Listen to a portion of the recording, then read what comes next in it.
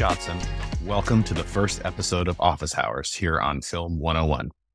It's a new year, and like many of you, when the calendar turns, I like to try something new. Enter Office Hours, a short audio recap of the movies that I have seen recently. The plan is to try and release an episode most weeks, but this is a New Year's resolution if there ever was one. Some stick, others don't. And if you end up enjoying this new feature or you don't, please reach out and let me know. With that, it's on to the films I watched the week of January 1st, 2024. All of them just so happen to be 2023 releases.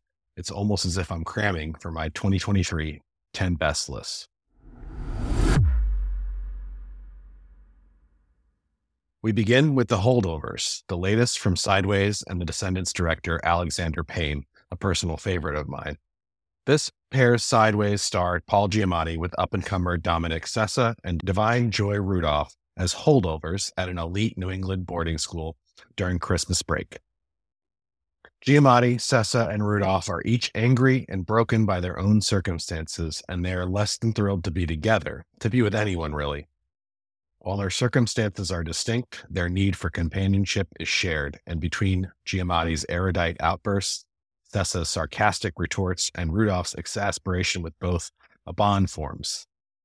There's nothing surprising in how The Holdovers plays out, and it is a bit long in getting to its point, but this is still one of last year's best because of how deeply invested in each of the characters you become. I could watch Giamatti mock rich kids forever, but what I most wanted at the end was for him and Sessa to just embrace. Don't miss The Holdovers, which is streaming now on Peacock Premium, and which I predict will become a Christmas classic for years to come.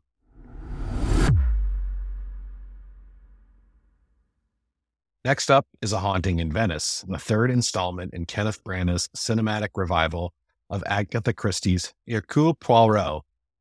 Branagh both directs and stars as Poirot, and he's joined this time around by the likes of Tina Fey, Camille Cotton, Emma Laird, Michelle Yeoh, and Jamie Dornan, among others. This was spooky and silly enough that I found myself wishing I had been able to watch this on Halloween instead of New Year's Day. Poirot tries to solve 3 murders and explain the seemingly supernatural occurrences taking place in a creaky, dark palazzo in Venice. I couldn't stand the previous entry in this series, Death on the Nile, but the much quirkier cast and Poirot's own self-doubt made this quite a fun little lark. The casting of Fey is inspired, as is her introduction at the very start to set the right tone. A Haunting in Venice is streaming now on Hulu. From post-war Venice to France in the Middle Ages, also streaming on Hulu is Quasi, the latest from the Broken Lizard comedy troupe that brought us the cult classic Super Troopers. The thing about Broken Lizard is that their comedies are second-rate. Part of the joke is that they can't really act, but they'll be absurd and silly, play a bunch of different roles, and anyway, there aren't enough comedies these days, and they have Brian Cox on speed dial.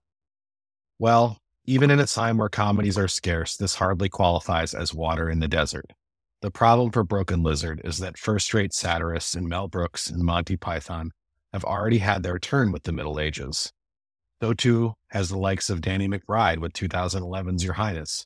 Rewatch those, or Super Troopers, or Beer Fest, and skip this one entirely. Rustin, a biopic about civil rights activist Bayard Rustin, who helped organize the 1963 March on Washington, is shabby in its own way. Poor lighting abounds, as does the out-of-nowhere interspersal of archival footage of the march, with scenes filmed with the actors of today. I appreciate the push to give a forgotten figure like Rustin his moment in the sun, and Coleman Domingo is truly excellent bringing him to life. But this falls victim to the worst habits of this type of film, and ends up feeling like a work of activism more than it is a piece of art. Rustin is streaming on Netflix, though a better use of your time would be to revisit Ava DuVernay's Selma. Last, though not least in this list, is Godland, an Icelandic film inspired by wet plate photographs from the 19th century. The photographs captured life on the remote southeast coast of Iceland just as it was being settled, and the film takes all of its cues from there, whether that be the story or the 4x3-ish rounded frame of all of the shots. Godland is on the shortlist for Best Foreign Film at this year's Oscars, but it's not one I will be pulling for if it does end up getting nominated. The cinematography is absolutely stunning. The glaciers and volcanoes and mud and craggy verdant cliffs certainly drive home how hard life must have been back then. But if the point was to bring those old photos to life, I think I would just prefer to use my own imagination or maybe look at a nature documentary than rely on what these filmmakers could conjure. Okay, that wraps up office hours for the first time and for the week of January 1st, 2024. Here's hoping you can stay warmer than a 19th century Danish priest on the coast of Iceland, and I'll be back next week.